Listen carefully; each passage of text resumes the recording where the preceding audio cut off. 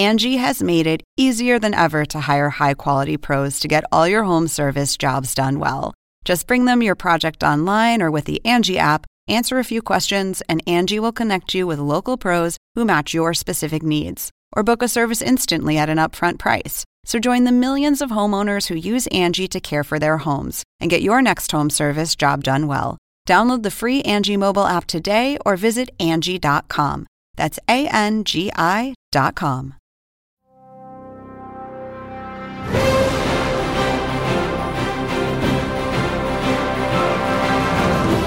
Welcome to the latest edition of March Madness 365. I'm your host, Andy Katz. On this latest edition of our podcast, it's time to look at the Big 12. Big 12 predictions. All Big 12. We will be talking to Cade Cunningham from Oklahoma State, the top freshman in the country. Fran Fraschilla, the ESPN college basketball analyst. And then we're going to move out of the Big 12 for a couple of topics. Makur and Kenny Blakeney from Howard University. Makur, a trailblazer. He could have gone and played anywhere on the globe. Could have gone in the NBA draft. He chooses Howard, an HBCU. He's a trailblazer. We will talk to him and his head coach, Kenny Blakeney. And Chad Aycock from Turner Sports joins me as we break down the top freshmen in the country.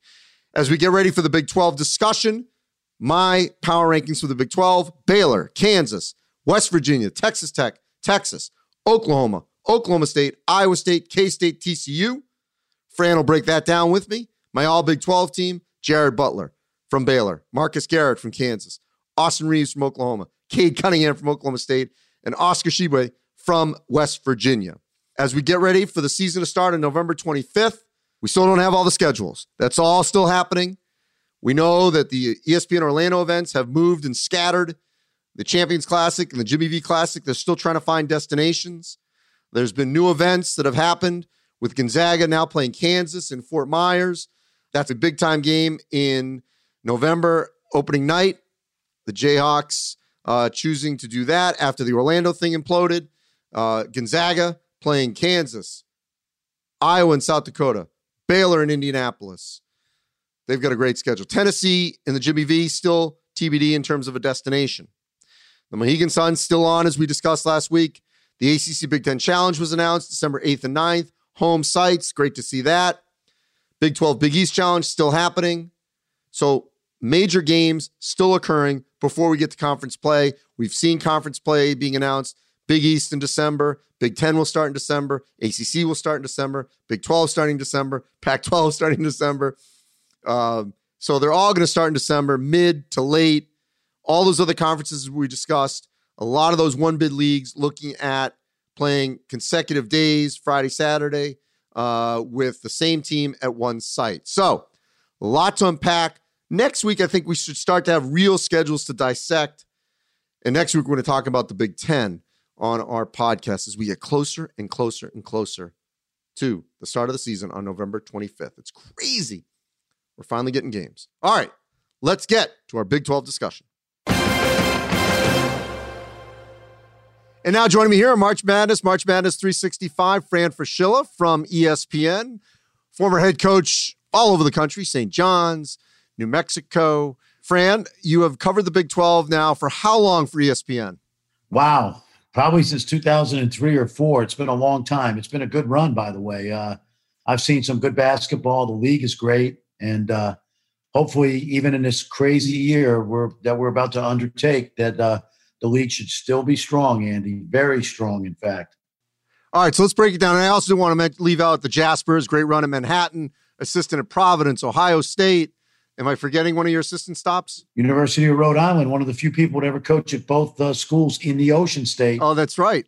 All right, so you've covered it since, I think you said 03. I don't remember the last time that a team not named Kansas was picked to win at the beginning. We know they've won, is it 14 out of the last 15? Man, I've lost track, something like that. I think it's 14 out of 15. I'm sure I'll be corrected if I'm off by one. But Baylor is the choice. We agree on that. We'll deal some tiers here as we go down 1 through 10, but Baylor's the choice. Why? Well, they return a lot of really good players. Their backcourt is really deep. They've got 4 players, 3 of whom have already played and proven themselves, and also Adam Flagler, another transfer in the backcourt. Those 4 guys are all Big 12, all conference level players. Maybe not first team, all of them, but certainly Jared Butler. But in Teague and Flagler and Davion Mitchell to go along with Jared Butler, Andy, those are as good a foursome of guards as there is in the country. They will play 4 guards this year. And then they're going to miss Fred Gillespie, but they have depth up front, including Matthew Meyer and, of course, Mark Vital, who is not a glue guy. He's kind of a crazy glue guy because he does so many things well. All right, so we agree on that. They were number 1 for quite a while last season. Had there been an NCAA tournament, they would have been one of the teams that everyone would have looked at, certainly to get to the Final Four. But Kansas, always knocking on that door. If they're not the favorite, you can never count them out. Why is that also the case this season? Well, you agree that they're clearly Baylor, the number 1 pick in this league. Yes. But I don't see it that way. And not that they don't deserve to be number 1. Oh, okay. All right. Yeah, you know what I mean, right? Because I don't want Bill Self mad at me, especially when he's got I wouldn't say an underrated team, but I think when you lose Azubuike and Devon Dotson like they do, you don't expect them to drop off because it doesn't matter who leaves. It doesn't matter if the Morris twins leave, if Thomas Robinson graduates, if Devontae Graham leaves. You always expect Kansas to be good, and they will be. And I think they will compete with Baylor at the top of the league, along with a couple other teams, by the way. But what you have is probably one of the deepest teams Bill Self's ever had. Now, there's no one-and-done guy on this roster, and that might be, quite frankly, because with the ongoing investigation, I'm not sure they've been able to attract maybe the elite guys, but he has some really good players. And when you start at Kansas this year, you start with Marcus Garrett, not only the Defensive Player of the Year last year in college basketball, according to the Naismith Award, but a 6'6" point guard, a coach on the floor, an incredible teammate and locker room guy, and he is their team leader. But then you have Ochai Agbaji, Christian Braun, David McCormick to start, and that is a good group.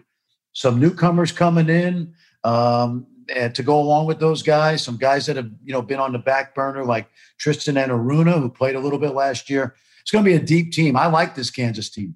All right, so I like to think in the preseason. I mean, when I was saying the overwhelming favorite, I would say the overwhelming favorite in terms of projections. We already saw the Big 12 on Thursday. They announced their preseason poll, and Baylor was 1. But here's where I like to go in tiers. So the question is tier 1 only too deep with Baylor and Kansas? Or would you go at least 3, 4, 5 teams of tier 1? And to me, a tier 1 team is a team that could win the league. Yeah, no, I think that is absolutely correct. I think besides Kansas and Baylor, you have to consider West Virginia with an NBA-sized front line. You're talking about Culver and Sheboy, add the freshmen, especially Isaiah Cottrell from Vegas. They've got Jalen Bridges, who redshirted last year, an in-state kid. Deuce McBride, a sophomore in the backcourt. Taz Sherman, Sean McNeil, 2 guys who got a lot of experience last year. Emmett Matthews, now a junior, left-handed 6'7" small forward. This is a really, really deep West Virginia team. It's interesting about West Virginia this year, Andy. They have the requisite size and toughness that Bob Huggins likes to have, but they also, I think, will be much improved in the backcourt. And I have a feeling that this is a team that can compete for the top of the league. I would not rule out Texas Tech because no matter who leaves, Jared Culver, Zaire Smith, 8 starters in 2 years that went to an Elite 8 and the Final Four. I didn't say 5 starters. I said 8 starters that graduated from those teams. And Chris Beard's team was still competitive last year. I expect them to be right at the top of the league with those others. And then, Texas is another team. Some people think it's the deepest team in the league. And they finished on a high note last year. So that's 5 right off the bat. Oh, and I didn't mention Oklahoma State, who's got the consensus high school number 1 player in the country in Cade Cunningham, who's on his way. Yeah, I want to get to the Cowboys here in a moment. Let me stop you there. Because with Texas Tech, with Marco Santos Silva, the transfer from VCU, we know he's eligible. We're still waiting to see if Mac McClung, the transfer from Georgetown, is eligible, which would be a big difference for them in the backcourt. So, and then with Texas, you've got obviously Matt Coleman, Andrew Jones, Greg Brown, who could have gone to the G League developmental team, decides to come and play for Shaka. So the question is, though, if we have to put a line of a tier 1, do you include Texas? Or are they in their own grouping with an Oklahoma State? And the tier 1 goes, Baylor, Kansas, West Virginia, Texas Tech in some order. Is that tier one a foursome? I think that's fair because, Texas, quite frankly, we all think on paper they have a quality team and they finished really strong last year and I have all those guys back. But I think we've got to see them do it in the early season. They finished strong. We give them credit for that. But, yeah, I think you're right. They're certainly capable of being a tier one, but I personally, not yet. Show me. But obviously, tier one, I definitely put Texas Tech. The thing about Texas Tech, Andy, is people have never heard of Kevin McCullough. They've never heard of Terrence Shannon. They've never heard of even Kyler Edwards, who played 20-some-odd minutes in the national championship game as a freshman. So they're continually developing their own stars. Then you add Santos Silva. You add Burton from Wichita State, who's eligible. They're waiting on Mac McClung. They have some freshmen. I mean, Micah Peavy and Namari Burnett are two of the best freshman recruits they've ever signed there. And Namari, I believe, might be the first McDonald's All-American. So Chris Beard, he's got a formula. It's in the dirt, as they say out there. The culture's been built. And no matter who's playing for them, you always got to keep in mind that they're going to probably be in that tier one. All right, so let's go to tier two, where I think we just talked about Texas. I would put the two Oklahomas in tier two, and then I would push me on this if the bottom three teams that we'll get to momentarily, if any one of those three should go into tier two. But I kind of feel like tier two is Texas and the two Oklahomas. What do you think? I think so. I've seen both Oklahoma and Oklahoma State already in person, safely distancing, I might add, but I have seen them both in person. Let's take Oklahoma first. With Brady Manick and Austin Reeves, you've got two all Big 12 level players. I mean, and Austin Reeves, I believe, was voted first team after, and that's recency bias because the last game he played last year, he had 41 at TCU.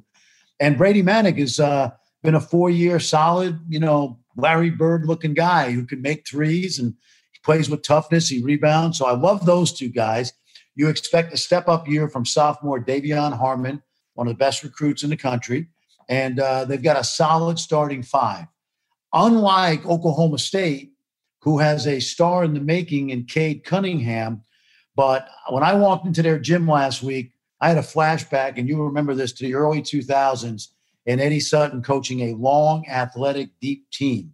So it's not just Cade. Isaac Likely is healthy. The Boone twins are both filling out. They're both 6'9". A lot to like up in Stillwater. Tier two is safe for now, but they do have a kid who potentially could be one of the top 3 draft picks in 2021 in Cade Cunningham. All right, so tier three then would be Iowa State, Kansas State, and TCU. Of the three, who has the best chance to climb out of the bottom group into a tier two? I got to go K-State and Iowa State. They're both capable of it. But Iowa State's got Rasir Bolton back, the Penn State transfer, who had a good year. I expect big things out of George Condit, a junior, 6'10" kid from Chicago. Also, Jason, Coleman Lands, the transfer from DePaul. And for K-State, the best recruiting class Bruce Weber has had there, coming off probably his worst year at K-State. Keep your eye on Dejuan Gordon to make a big step up as a sophomore. Mike McGurl's a senior. I like those guys. For TCU, who I think right now I'd have to put him in tier three and towards the bottom. Kevin Samuel, 6'11" junior from Barbuda, beautiful island in the Caribbean. Kevin is one of the best couple big men in the league, and that's a good starting point for Jamie Dixon. All right, in terms of an all Big 12, Jared Butler, Marcus Garrett, Cade Cunningham, to me, those are your 3 locks. Then after that, here's my question. Do you put in Oscar Tshiebwe? Then do you put in Austin Reeves, or is it Brady Manick? Do you give some love to someone from Texas Tech or Texas? How would you fill out the spots maybe 4 and 5 if I'm locking in Butler, Garrett, and Cunningham? Yeah, I've never been a preseason guy for that reason, because you're going to leave somebody off, and then they're going to tell me in February, hey, how come you didn't have me on your first team? See how well I'm playing? But no, I think certainly either Manick or Reeves from Oklahoma will get love. And I know Austin Reeves has been voted by the maybe the coaches or media, whatever they voted on, that he was first team. But Brady Manick is in that mix. Certainly down to Texas. Andrew Jones has stepped up big time. And he's finally healthy, and he's an amazing story, obviously. We all know what he's battled. And then out in Texas, out in Lubbock, Kyler Edwards should be stepping up big. But I like Kevin McCullough and Terrence Shannon That's three guys that could make some noise. And listen, Derek Culver and Deuce McBride. If there's a dark horse first team guy at the end of the season, when you check back with me, I would say Deuce McBride at WVU has a chance to be one of the best sophomores in the country. And he's a team leader, and he had a great rookie year, averaging 10 points a game. All right, last thing, Fran, going back up to Tier 1, of the 4 teams we listed, Baylor, Kansas, West Virginia, and Texas Tech, how many of those 4 could make it to a Final Four? I have to say all 4 are capable, Andy. I mean that. All 4 are capable. And, Texas Tech has the grit and toughness. West Virginia has a coach that knows how to get the most out of his team. Bill Self has been to the Final Four on numerous occasions. And I think, quite frankly, the most pressure of any of those coaches is probably on Scott Drew, because he's gone from underrated to now people realize he is one of the best coaches in the country. But he is the only guy of that group has not been to a Final Four. And obviously, after passing up or missing out on the opportunity last year, I think he and his Baylor Bears are going to feel that maybe not pressure, but that urgency to have a great season and potentially do everything they can to get there. But I honestly believe all 4 teams are capable of being at least round of 16 teams. Well, Fran, we look forward to your coverage beginning in the early part of the season into the Big 12. We have no idea how that'll look, where we'll be, but I know you'll be a part of it in some form or fashion. Appreciate it always. You know this league better than anyone. Appreciate it, Andy. Always a pleasure, man. Andy Katz, that guy will rank his wife's dinners. He'll rank anything. All right, time for Katz Ranks here, looking at the top power forwards in college basketball. This would be the Karl Malone Award. And for this one, I wanted to do a little bit differently and put freshmen on the list, but to put them at the bottom because they got to earn it. Maybe I should have done that in the previous rankings, but I got 25 for you. So let's start with the freshmen. These freshmen are going to have a major impact on their respective teams in the front court.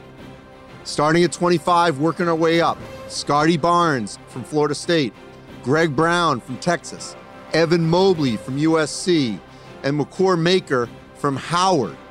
Those 4 players, okay, are all going to have an impact in their conference, on their team, probably going to finish much higher up in any kind of ranking. And all of them could have chosen to go to either the G League developmental team, played overseas, somewhere else. They chose to come to college basketball. All right, so now let's work 21 up. Hassan French from St. Louis. The Billikens are going to be an A-10, maybe co-favorite with Richmond. They're certainly going to be up in the top 2. E.J. Liddell from Ohio State. He's going to be a major factor with Seth Towns in terms of having a role in that front court, and his numbers are going to climb for the Buckeyes. KJ Buffin from Ole Miss, kind of unheralded a little bit down in Oxford. I think, if Ole Miss is going to be an NCAA tournament team, Buffin's going to have a lot to do with that. Justin Smith from Arkansas, the Indiana transfer. Eric Musselman's certainly going to get a lot out of Justin Smith.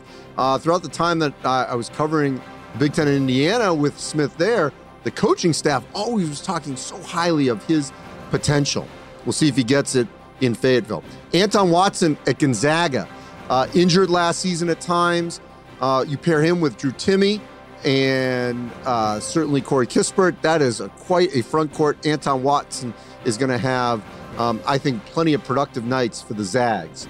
Nate Reavers from Wisconsin, much more of a face-up player, but he worked inside a lot and worked those angles, not as well as Ethan Happ, but he certainly can be productive inside. Matthew Hurd from Duke. The Blue Devils expect him to have a highly productive season after the departures of Vernon Carey, certainly up front. Brady Manick from Oklahoma, the Larry Bird lookalike.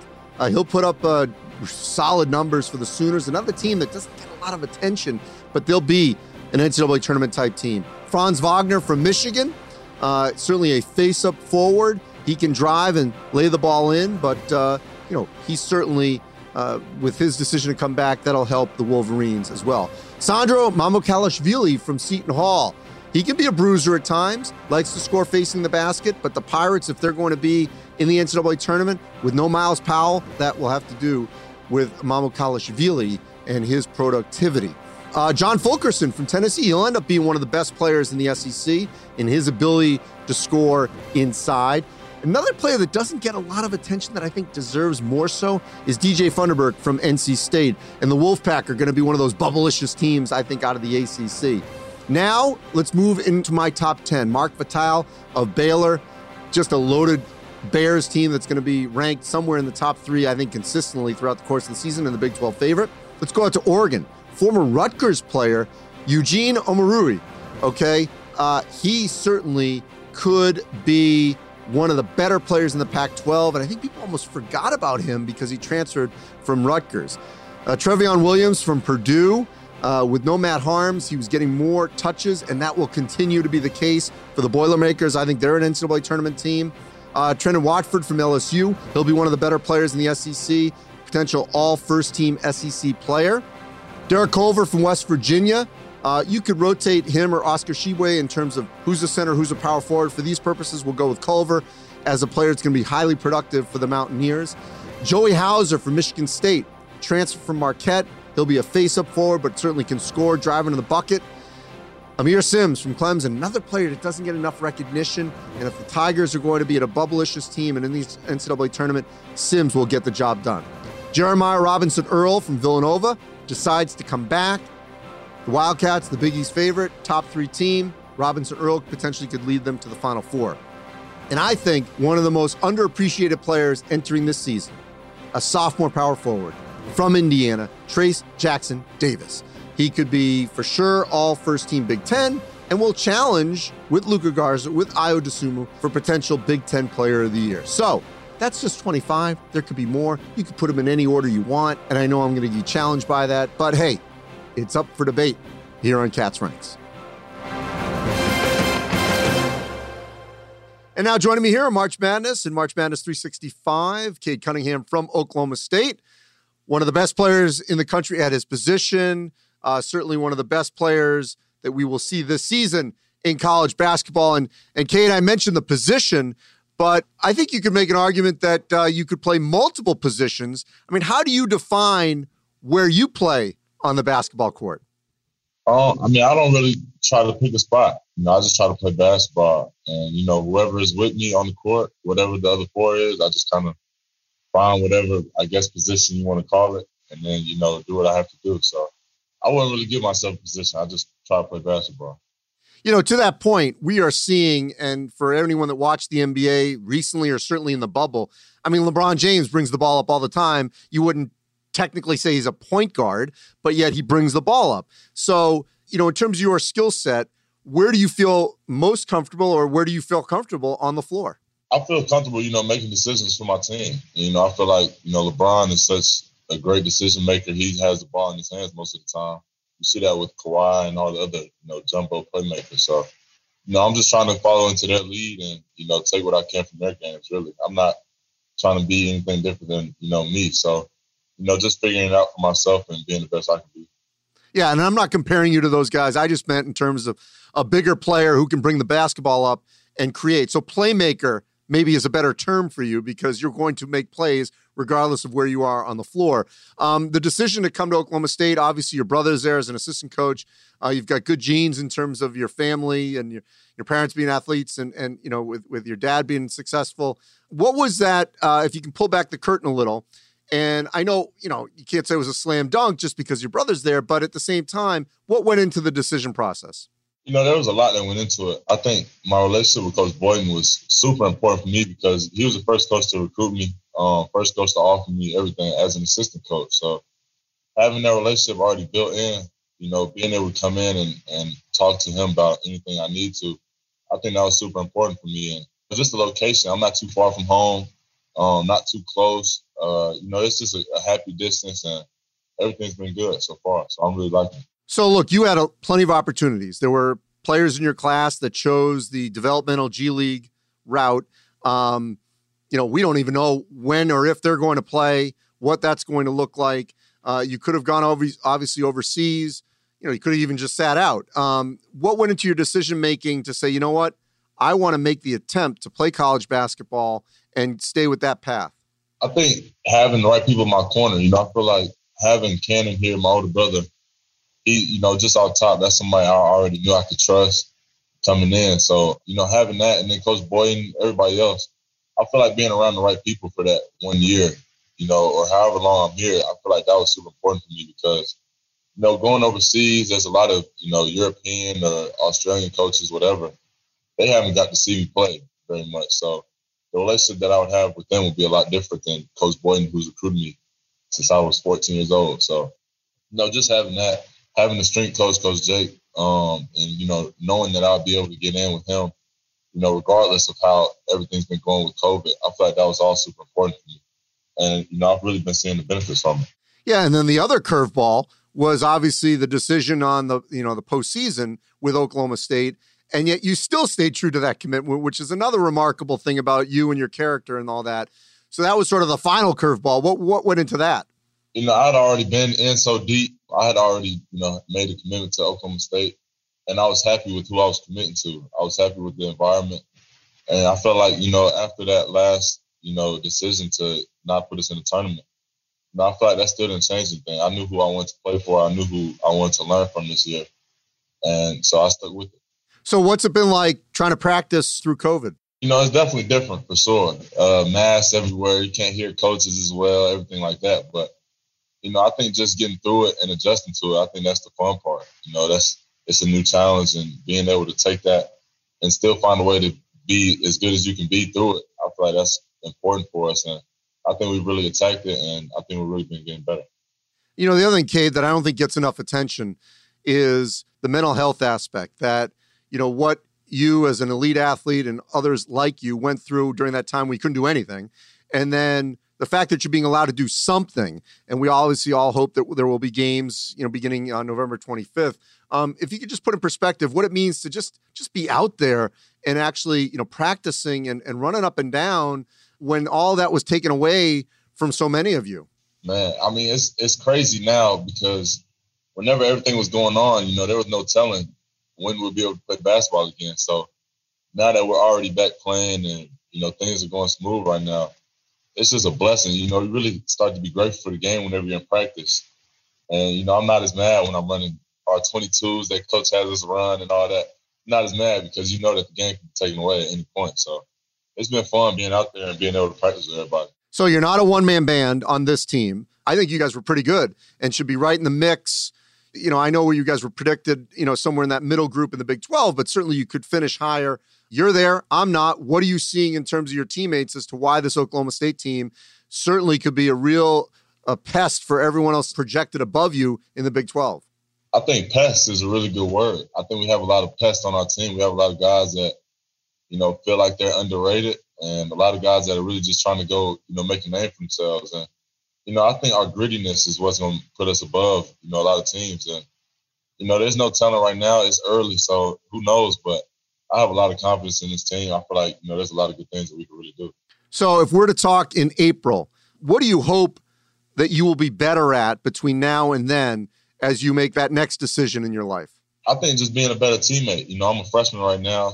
There's a lot of older guys. We have a kind of younger team, but there's a lot of sophomores, a lot of juniors. So, I think having that, I feel like, just being the best teammate I can be, coming in as a young guy with a lot of, expectations, there's a lot of pressure on, making sure that you coming in and lead and, make sure that this team gets on the right track. So just being the best teammate I can be. I know all the basketball stuff will take care of itself if I keep working hard. So I think that's the main thing. And the last thing, Cade, obviously everyone likes to put up big numbers and all that, but what's the aspect of the game and you tell me, I don't know if it's your passing, it's defense, even just rotating for a little help side. What's an aspect of the game that maybe doesn't always show up in the stat sheet that you enjoy doing that will make you a better overall player? I think winning is the biggest thing for me. If you check any teams I've been on, they win pretty much. I haven't really been on too many losing teams, and I don't plan on doing that now. So, being at Oklahoma State, we have a lot of winning pieces, and I just hope to be one of those winning pieces that helps bring it all together. Yeah, and to my point, winning plays sometimes is not the bucket. It's what you do to, either get possession or help within, a particular, rotation, anything like that. For sure. Well, Cade, thrilled that you're in college basketball. Can't wait to see you play this season. Appreciate your time and stay safe. No, I appreciate you having me. Thank you. And now joining me here on March Madness and March Madness 365 from Howard University, Kenny Blakeney and Makur Maker. Pleasure to talk to both of you. I've been looking forward to this for quite some time since this decision was made. So let's first dive into that aspect first. I'll deal with you, Makur, first, and then I want to hear Kenny's reaction and how it all unfolded. Because you easily could have, Makur, gone through the G League. Whether or not there is a G League this year, you could have played overseas. You could have gone, many different directions. Obviously to a projected higher level within Division I. But you chose to go to Howard and to play college basketball. Why? Given to that decision, choosing to go to college and going to Howard University itself, I entered my name in the draft. I'm not sure if you've known of that, but, I withdrew from the draft. And after my visit at Howard University during homecoming weekend, speaking with Coach Kenny Blakeney and his staff also, it was just the perfect fit for me at the time, knowing that, knowing my game and knowing that, if I was to go to college, it'd be a different story. And, competing with the guys that are going to college right now. But, talking with Coach Kenny Blakeney, he's putting me in, many positions to be a leadership. He's got me off pistol action. He got me, pushing the ball, playing in the post, playing in the perimeter. And, that 1 year of college would be fun. I wanted to play college basketball, and, grow my leadership, and help guys, help the team win also. So, despite that and going to Howard University itself with all the social unrest, and, I think it's important to bring awareness towards, the topic itself of, racism and, discrimination and things that are happening. I think, when I committed to HBCU, people were shocked. But, I've said this on all my interviews, it was kind of like a norm towards us because, HBCUs were the best and maintained by us. And, I think it's only right that, I committed, and it's kind of reawakening the top players and top recruits to, consider HBCUs, not only basketball, but track and, swimmers and everything like that. Yeah, the timing was impeccable. Obviously, at a time when, for those in this country that clearly weren't paying attention, whether it was to systemic racism or to HBCUs. I mean, now, obviously, with Senator Kamala Harris, a Howard alum, on the ticket for the Democrats, I mean, that obviously, and I'm not trying to be political, I mean, that's just a fact that she's an alum of Howard, which is great to have Howard in the news even more. So, Kenny, let me go to you about pulling back the curtain about how this all transpired, because it obviously couldn't have been just overnight that he withdraws from the draft and he's staying with his commitment to Howard University. Well, it started with a relationship that I have with Coach Ed Smith, someone that has been a mentor, guardian, a coach to Makur and many others. Coach Smith is a Washingtonian, as I am. I've known Coach Smith for a number of years, and our relationship has kind of gotten stronger over the years with my work in the grassroots area while I was out of coaching, and then when I got back in coaching at Columbia University. So I've been in touch with Coach Smith. I've followed Thon Maker, who is Makur's cousin, Matur Maker, who is another one of Makur's cousins over the years as they've gone through the grassroots circuit, and have just stayed in touch and saw Makur at a young age be a rising superstar in the grassroots market.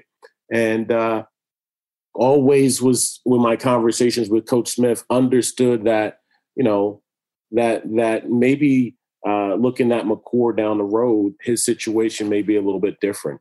That, seeing his move from Australia to Canada to California and kind of watching Makur just kind of blaze his own trail, it was always a what if kind of conversation. And with having those conversations over the years, kind of seeing Makur blossom into a young man that didn't matter where he went to school. He could have gone to Kentucky. He could have gone to UCLA. He could have gone to Duke. But choosing Howard, I think, says a lot about who he is as a person, says a lot about who he believes he is as a basketball player. And it gives him an opportunity, I think, to, for the world to kind of see the type of person that he is. Makur chose Howard on July 3rd. Since then, he's had over 1 billion social media impressions, which kind of equates to about $4 million in marketing exposure for himself. For him to have the understanding and the foresight and the wisdom to see down the line in some of those different aspects is such I think a feather in his hat of who he is and how he looks at things. And also his leadership in being the first to be a 5-star guy to go to an HBCU.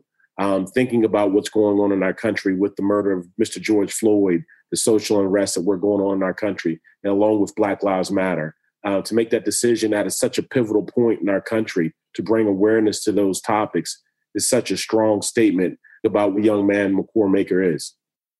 It was a trailblazing decision. The fact that he followed it up after withdrawing from the NBA draft speaks volumes for you as well. But before I get to you again, Makur, I'm just curious, Kenny, as great as all this sounded, and you just laid out all his other opportunities that were out there for him, why did you really believe that someone of his stature, character, name recognition was going to still honor that commitment and go to Howard? Makur's word has always been his word. And that's how it's been from day one. Coming here to Howard on homecoming last year, spending time with him person to person, looking into his eyes, seeing the respect of Howard University and what Howard stands for, the great alums as a Thurgood Marshall, a Kamala Harris, who you mentioned earlier, a Senator Elijah Cummings that just passed recently, Chadwick Boseman. Like the list of alums that have positioned, this university for a moment like this it's just kind of when it happened, it ignited. And I think, with our brand, with his brand, with the due diligence that both sides had to do to understand that this was something that could really work and happen, it had to be an open-hearted conversation on both ends for this to work. And I think the integrity and the dignity that went into this recruitment on both ends is what the result that you see from this today. So, Makur, obviously, as I mentioned, the timing is perfect to do something like this, to make this decision to go to an HBCU. But still, I'm sure there were doubters who said, well, come on, you could go to Kentucky, Duke, UCLA. I mean, what was the reaction when you said, no, I'm serious. This is what I'm going to do? It kind of, reaches back to, the hours you spend in the gym in the mornings. And I've played against the top competition, during my AAU. I played against Chet. I played against Jalen Green, Evan Mobley, Big O. But I'll be real with you. The one thing that I noticed was, I was always guarding the best player, but the best players weren't guarding me. It was kind of, situations like that. So, when it comes into that situation and going to a school, I pictured myself that it doesn't matter what school I'm going to go to, as long as, the coach is there and the coach is to work and, get better every single day. It doesn't matter who we compete in, night out. So, when that happened, when I was going to Howard University, it wasn't a publicity stunt or anything like that. It was like, for real, I'm going to Howard University. And then I think people were kind of shocked when they see me on campus. So like, okay, yeah, that's kind of true now. But, that's kind of my thought process on that. So as Kenny just mentioned, the Maker name relatives have, made this journey through basketball. What was your journey like, hopping from country to country to get to this point? Yeah, it's tough.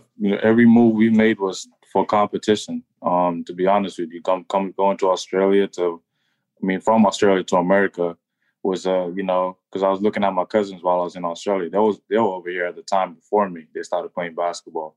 And, I wanted to get better. I wanted to, play the game of basketball. I took it seriously after I stopped playing soccer and everything. I was like, okay, what do I have to do to be a top player in the U.S.? Okay, I'm going to have to work. I'm going to have to wake up at a certain time. I'm going to have to, get my extra shots in, do things, because I still have to catch up room to do, to compete with my peers.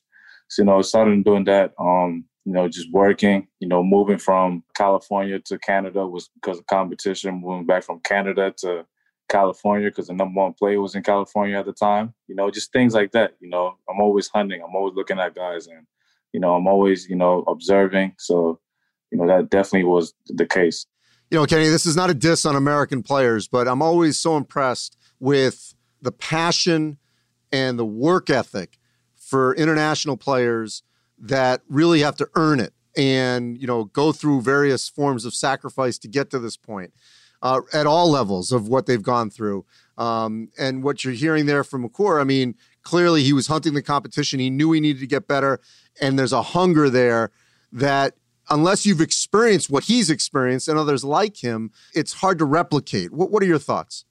Well, Andy, 2 days ago, I wake up early, And I'm about to watch some videotape of practice from the night before. And I get to my computer, and we have this system that you can watch what's going on in the gym live time. And it's 5:46 in the morning. And Makur's in there shooting jump shots. And I'm like, that's the dedication that he has. 5:46 a.m., he's shooting jump shots. He's got yoga at 7 a.m. He's got weights at 8 a.m., and then he has his class schedule and has his practices with us. So his commitment to being the best player that he can possibly be isn't just lip service. He's actually walking the walk and putting the work in. He's going to have an extremely bright future, and I think he's going to be one of the top 3 players in the NBA draft this year coming up. So with this, obviously, comes some expectation and some pressure, Kenny.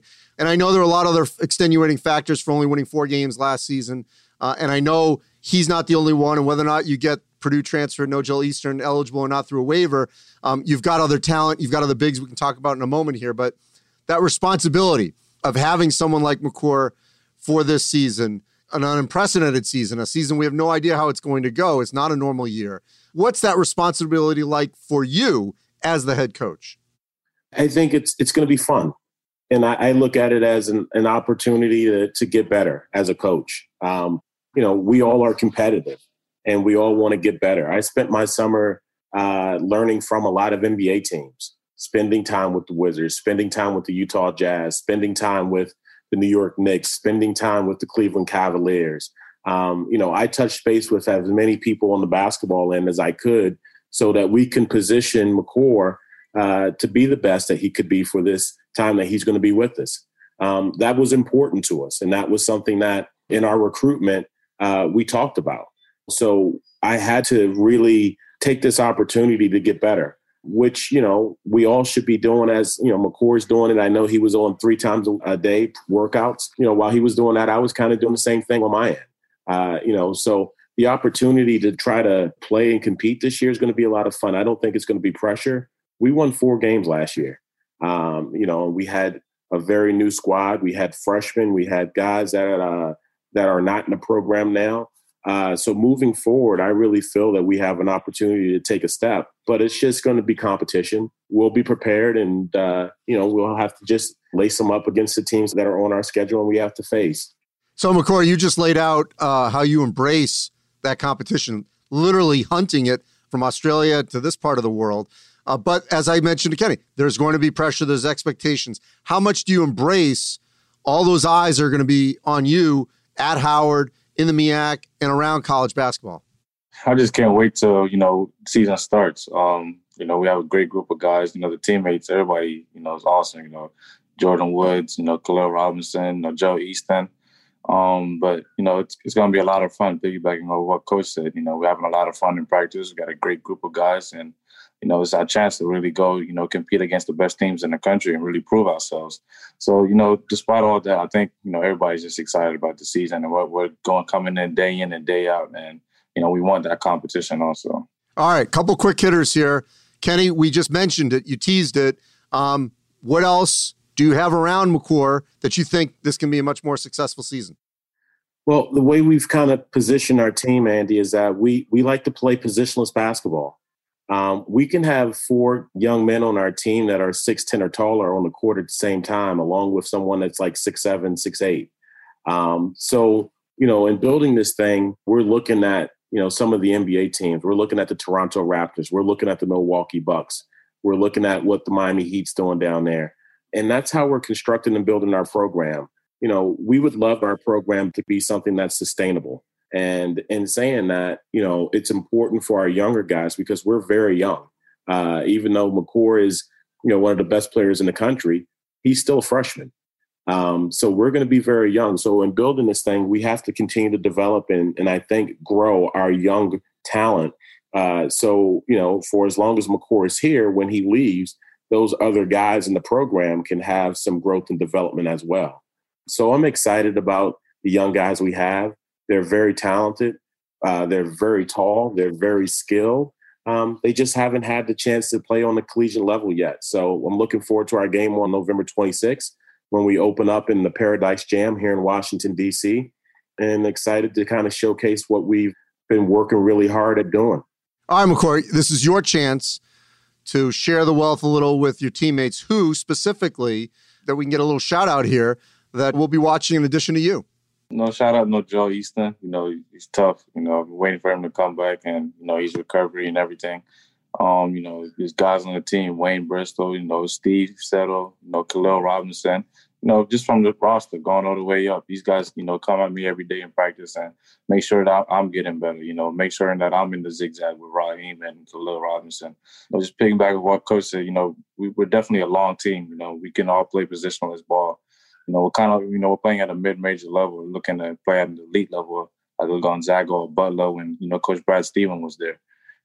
Just that type of mentality. And, Coach KB, Coach Tyler, Coach Jake, there's nothing but leadership from them. They on me about every day about not slipping and, being a leader on the team. But, definitely, the teammates and everything, everybody's excited for the season. Can't wait. All right, Kenny, for those that know the name but don't know the player, what would be your scouting breakdown of Makur Maker? Well, I think you have somebody that is extremely skilled. There's nothing in the game that Makur can't do. He is somebody that can dominate the game from his passing ability. He shoots the ball as well as anybody in the country. That's one of the things I think that was even more impressive to me, how well he really shoots the ball. I knew he shot it well, but I didn't know he shot it this well. He goes through drills where he's shooting three-pointers and NBA three-pointers at a 70% clip. And that's the work that he's been putting in, since he's been, working with his cousin Thon and Matur and Coach Ed Smith. His physicalness is really, I think, shocking and impressive. He's a guy that likes to play with contact. And a lot of guys that are taller players that are more see themselves as a positionless kind of player don't enjoy playing with contact. And he loves playing with contact. His shot blocking ability is elite. And I'm just happy that he's a Bison and looking forward to the country seeing all the things that he can do within his skill set. He's a guy that is truly unique and, almost like a unicorn type player, especially for Howard and for college basketball for this year. I think the whole college basketball world is going to have the eyes on our program, and we're looking forward to that. All right, Makur, if there's one skill that you definitely need to get better at over the next month, what is it?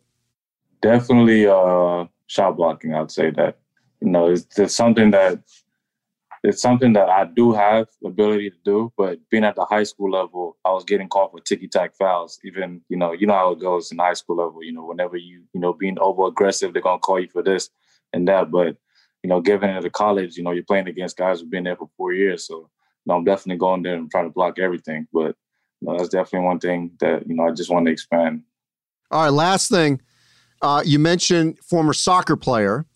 Outside of soccer, whether it's well-versed in languages, music, what's another skill that we don't know about you? A lot of people don't know that I fish. I know when the virus and everything broke down, there was a little lake that was right next to us. And, my family and I would go over there and we'd fish. And, that's just something that, I do in the meantime. I'll give you some peace of mind, of course. And last thing for you, Kenny, amid COVID, like I said, this is an unprecedented season in every facet. How has it been working just to keep your players safe, everyone on the court, masking, and, obviously dealing with all the protocols that you have to get to this season? Thank you for asking that, Andy. That's a great question. We have our guys in a bubble as much as possible. They're all in apartments, and they all have their single rooms that have a kitchen, shower, full-size shower, full-size bathroom. So they have their own space, which is, great for them and allows them to kind of quarantine in a way when they're not at the gym to have a little bit more of a better quality of life. Their footprint pretty much is their apartment, the gym, maybe some eating establishments that are in the vicinity of our university, and that's kind of it. We get tested 3 times a week, Monday, Wednesday, and Friday. As a staff, we are wearing masks in practice. We're masked full times all the time around our guys and in our facility. I think this is probably the first time that Makur has probably seen me without a mask. See my good-looking face. But I've been so complimentary and so happy with our guys, Andy, with their discipline and their diligence in this unprecedented times right now that we're experiencing. They've been unbelievable. And I think it just shows the commitment that they have to trying to make this thing work the best that they can this year. Well, I'll tell you, I'm so glad that I finally caught up with the two of you. Can't wait to see Howard play this season. Fingers crossed that we get as much of a full season as possible. And it's going to be a pleasure to chart how you guys all do. Kenny Blakeney and Makur from Howard University. Thanks for joining me. Thank you, Andy. We appreciate it. Appreciate it.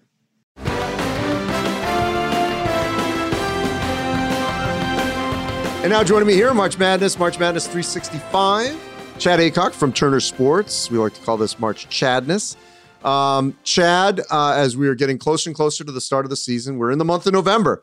There will be college basketball games this month, which is crazy when you think about how all our lives in this sport stopped on March 12th, and we didn't know when we'd have games again. Just before we get to this, I mean, what are you feeling right now knowing that this month we are anticipating actually seeing college games again?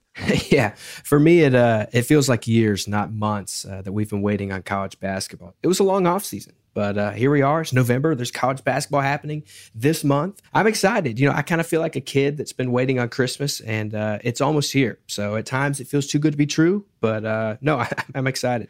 Yeah, these months have felt like dog years. It seems like another life when we were bouncing around, covering games and everything. So hopefully, fingers crossed, everything goes smoothly. So with that as a backdrop, we've been looking at various lists of sort of getting ready for the season. And this week, I wanted to throw at you the top freshmen for the season, but with a twist. Not necessarily a talent evaluation, even though a lot of these guys are, of course, in the top 10, 15, 20 of the rankings, but more about where we see the impact this season, the manner in which they will have a major impact on their respective teams and potential conferences. Yeah, we're going to be looking at some great players here. And, to be an impact freshman, you got to be a great player. But like you said, this is not the order of how talented these freshmen are. This is not your power rankings of freshmen. This is the impact that these guys are going to have on their teams this season. You sent me your list, 15-1. Let's start at 15 with Greg Brown at Texas. He was a McDonald's All-American. He's the only freshman in the Texas recruiting class, and they brought almost everybody back. So with that in mind, what kind of impact do you think Greg Brown will have on the Longhorns? Well, remember, Greg Brown really flirted with potentially going to the G League for that developmental league and decided to stay and honor his commitment to Shaka Smart. And I do think Greg Brown will have a major impact because he doesn't have to be that star. This is a Texas team that's probably the deepest roster that Shaka Smart has had. You pair him with Jericho Sims, however much he's going to play, starter minutes, but maybe not starting. The backcourt of Matt Coleman and Andrew Jones, they've got experience. And so you bring in a high-profile freshman like this who doesn't have the weight of the world on top of him. I think it allows for even a better, seamless freshman season without all that pressure. All right, and so you went Greg Brown at Texas. Who are some other guys, 15, maybe the honorable mention type of guys that you also considered on the back end of this list? A couple pair of freshmen from Tennessee. It was hard to decide between the two. Jaden Springer and Keon Johnson. You could go either direction. They could easily be on this list.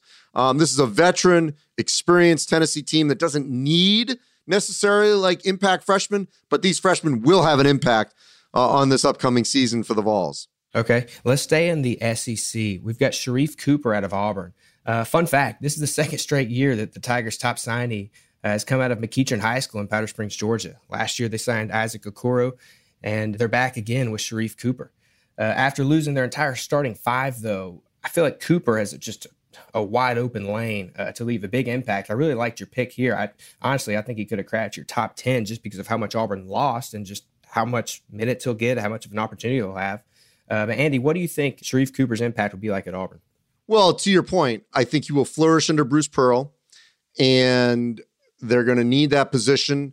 I think he'll be given the green light, and I think you will see major production out of Cooper early and often. Obviously, Bruce has done an outstanding job with his backcourt, with his guards, with his playmakers. And so, yes, I could have put Sharif higher. I'm a little still unsure how good Auburn's going to be. but I don't hesitate to think that they will be better than projected. And we had them in our top 5 in the SEC. Yeah, Bruce Pearl, good point about his point guards. Even Jared Harper, point guard out of Georgia. So Sharif Cooper hopefully can follow in those tracks. I sense a Georgia influence here from you. That's right, yeah. I mean, Auburn's right on the border of Alabama and Georgia, so they're able to dip in there a good bit. Number 13, Musa Cisse out of Memphis. Great length, 5-star center, stayed home, is from Memphis. You know, the last 5-star center only played 3 games. Some guy named James Wiseman, you may have heard of him, Andy. But this time, you know, they're hoping to get a little bit more run out of Cisse. What kind of impact do you think he'll have? Well, Penny Hardaway thinks the squad is going to be comparable to last season in terms of, very talented, can run up and down, be very difficult to stop offensively. And, Cisse, I think, will be, he's not projected obviously to be as good as James Wiseman, but I think he will be used similarly. And so to that point, I think Penny's going to really lean heavily on him and expect a lot out of him here early. Yeah, that length is hard to match. A guy that even if he doesn't give you a whole bunch offensively, can't score on his own, he's got size. He can play defense. He can rim protect and catch lobs. So we'll see what he can do there. Number 12, a guy you've talked about before, Andy, Cliff Amarui for Rutgers. This is back-to-back 6'10 centers making your list. But this one is a consensus top 50 pick that is the highest-rated signee in the Steve Pikiell era of Rutgers basketball. What kind of impact do you think is going to have on a Rutgers team that's already going to be pretty good? So this is a great example, Chad, of I'm not judging him on, the rankings, because you're right. He was ranked below Cooper and Springer and Cisse, but I think he will have more of an impact on a team that I think could go further, not further than Tennessee necessarily, but, further than Memphis and Auburn. And they've got Miles Johnson inside to compete with Amarui, and the two of them are going to battle for that 5 position.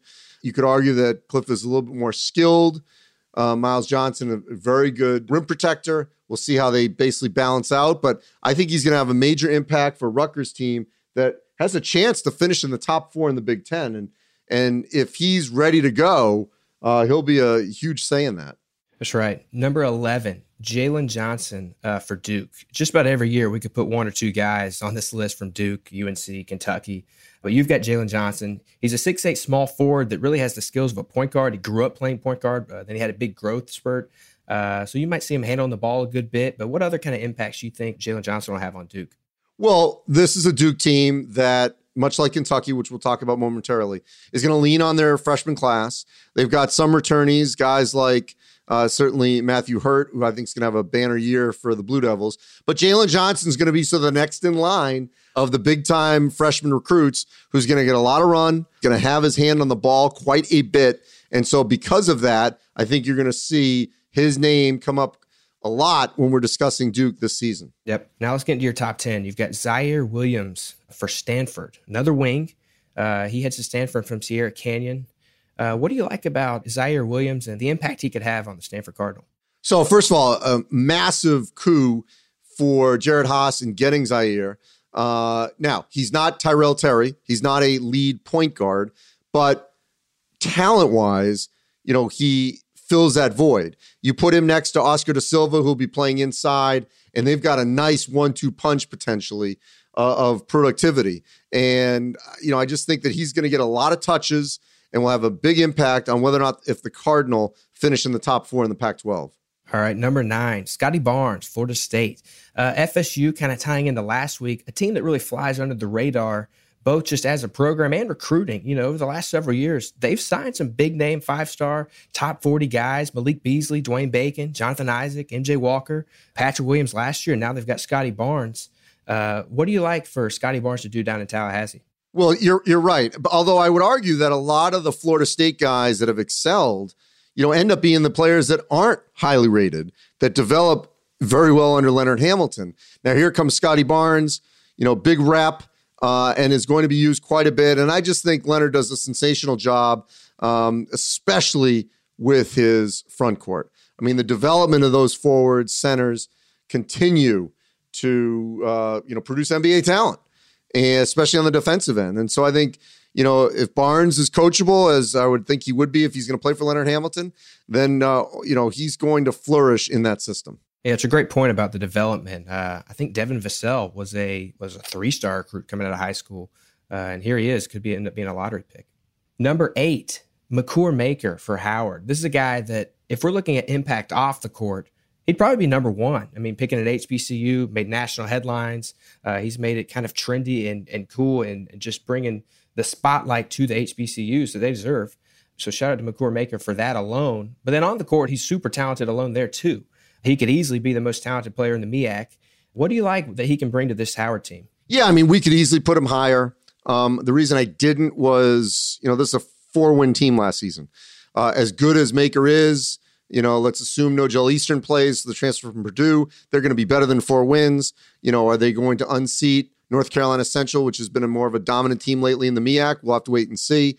Big year for Kenny Blakeney. You hear him on this podcast. We, heard Maker, and it was great to have them here, part of the podcast this week. So look, and as Maker said, he's been working on his face-up game, loves the challenges, loves the competition. He can bury that deep shot as well as being obviously inside. And so having Maker on this list, I think, is a must. And maybe by season's end, we'll be talking about him in the top 3. Yeah, wouldn't that be something? Number 7, Caleb Love, UNC. So now we reach our annual UNC player that makes this list. Yes. But he replaces Cole Anthony as the lead guard for the Tar Heels. I think Cole Anthony had about a 30%, 31% usage rate for the Tar Heels. So Caleb Love should step right into those minutes, right into the ball handling. What kind of impact do you think he has on a UNC team that should have a pretty good front court for Love to use? Yeah, and Love is going to have a better team to play with than Cole Anthony. We didn't all anticipate they were going to really struggle last season or Cole Anthony was going to get hurt. But I think that benefits Caleb Love even more than Anthony, is that his numbers will look even better because I think they're going to win a lot more games and they're going to be much more competitive in the top 3 or 4 in the ACC. So I think that's a huge benefit for Love going into this season. Obviously, it's a season like no other. But, he comes in, he's going to have a very finished product to feed in Garrison Brooks, who really blossomed last season, but really will become a much bigger leader this season. So this Carolina team is, I think, ready to roll and be back where we expect them to be. All right, and then another freshman for the Tar Heels that Caleb Love could also use is potentially Walker Kessler, is just like a pick-and-pop guy. Kessler, his dad and uncle were All-American type of players at Georgia, and then his brother Houston was a 5-year guy at Georgia. So a couple of different freshmen could work out there for UNC. But at number 6, you've got Evan Mobley. This is the brother of 2019 5-star Isaiah Mobley. Evan's 2 inches taller, though, so now you've got 3 Mobleys in the program if you want to count their dad, Eric, who's an assistant coach. Their new slogan might as well be Fight On Mobleys. But what do you like that Evan brings to the table this season? Well, if USC is going to make the tournament, Mobleys will have a huge say in it. Replacing Onyekwe Okongwu, big shoes to fill in his freshman year. I mean, he's got potential, Chad, of being a top 3 pick in the NBA draft later this month. But Mobley comes in with a lot of hype. And I think that a lot of the offense could be funneled through him. And he's got big shoulders and he expects to shoulder that. And I think Andy Enfield has got a team that's ready to right there to challenge to be in that top 4, potentially in the Pac-12. All right. Now, when we jump into the top 5, we're going to stay in the Pac-12 with Josh Christopher of Arizona State. This is a guy that I feel like if Arizona State is truly going to be a Final Four dark horse, kind of like we hinted at a few weeks ago in the pod, this is a guy that has to step up and have that immediate impact that we're talking about here. So what does Josh Christopher bring to the table that has earned him a spot in the top 5? Well, with Arizona State, they, obviously Lou Dort was a one and done. So they've had players like this under Bobby Hurley. But the timing is perfect for Christopher because you've got a seasoned 1-2 punch of Remy Martin and Alonzo Verge Jr. And so I think Christopher just fits right in, doesn't have to dominate the ball because Remy Martin will do that. So I think that allows him to be even more productive, more selective with his shots. Unlike a Mobley, I think is going to have much more funneled through him. Christopher doesn't necessarily need that. And I think that'll benefit the Sun Devils because his maturation will be a little bit slower, and that's okay. Not as much pressure on him. Yeah, if Remy Martin draws some double teams on the drive, you might look for Josh Christopher for be open for a catch and shoot 3 or something like that. So yeah, could have a pretty good impact right away. Number 4, Jalen Suggs, Gonzaga. This is a guy that was actually recruited to play football by several Power 5 schools, but wisely chose basketball. It appears he's more talented in basketball. The Zags will lose Ryan Woolridge. They'll lose Admon Gilder. Those kind of minutes you might think would go to Suggs. But what do you like about Suggs and the Zags? What I love about Suggs is that, he comes in as an incredibly highly touted and talented player for Gonzaga, a team that I think could win the national championship. But like Christopher, all the pressure isn't on him. And I think that's really critical, that he won't feel that. And so because of that, I think you're going to see him really play with more purpose, less pressure, because they've got so many veteran players on this team, but they haven't had a player like Suggs, but you pair him with Joel Ayayi in the backcourt, and I think it'll be a seamless transition. All right. Now, number 3, Terrence Clark of Kentucky. And then if you just want to jump to number 2, you've got B.J. Boston at Kentucky. So 3 and 2, you're looking at a pair of Wildcats that check in. We mentioned the Kentucky's, Dukes, UNCs of the world always have these types of players. But you've got 2 from Kentucky in the top 3. Why is that? Well, because it's been very difficult to choose which ones. And Terrence Clark and B.J. Boston could be 1 or 2, whoever you choose to be their best player, because I'm hearing both of them are flourishing for John Calipari. They're going to get plenty of productivity out of offensively. I think they'll play D for Cal. They will be 2 of the best players in the SEC. And I think we'll rotate touting each one of those over the course of this season. Yeah, and at 6'6" and 6'7", they both have pretty good size. So that'll be fun to watch over in Lexington. But number 1 on your list is also number 1 from a talent perspective across the country, and it's no secret. It's Cade Cunningham, Oklahoma State. He was high school teammates with Scotty Barnes, but the 6'8" point guard pretty much offers a mismatch to anyone he's going to face. But what kind of impact do you think he's going to have on Oklahoma State and the Big 12? So I think Cade Cunningham is going to be a once-in-a-decade type player for Oklahoma State. He'll have a major impact on the Big 12. He will be able to do a little bit of everything. When we talked to him for this podcast, I brought up LeBron, not just to compare him to LeBron, but as someone who could just bring the ball up and play a bunch of different positions. And, with LeBron, you don't necessarily say, oh, he's a point guard, but he's a playmaker. Cade Cunningham considers himself a playmaker, doesn't like to be pigeonholed into one particular position. And I think that's what you'll see. I think Mike Boynton will really use him in that way, and he'll be all over the floor. A joy to watch, a player that's going to put up great numbers, play both ends of the court, and really maximize his time with Oklahoma State. Yeah, I think Luka Garza is probably the favorite for National Player of the Year, but this is one freshman that could give him a run for it. So I'm excited. These are all guys that, a lot of fans may not know them. The fans of these teams may know, but nationally, they're not all household names yet, but I think they will be this season. I agree, Chad. Can't wait for all this to start. And that'll wrap up this edition of March Madness 365. I'm your host, Andy Katz. A big shout out and thanks to Turner Sports' Chad Aycock, Abby Stoltz, Michael Kaplan, Sean Bartley, and our entire NCAA.com team. As always, stay safe. We'll talk again next week.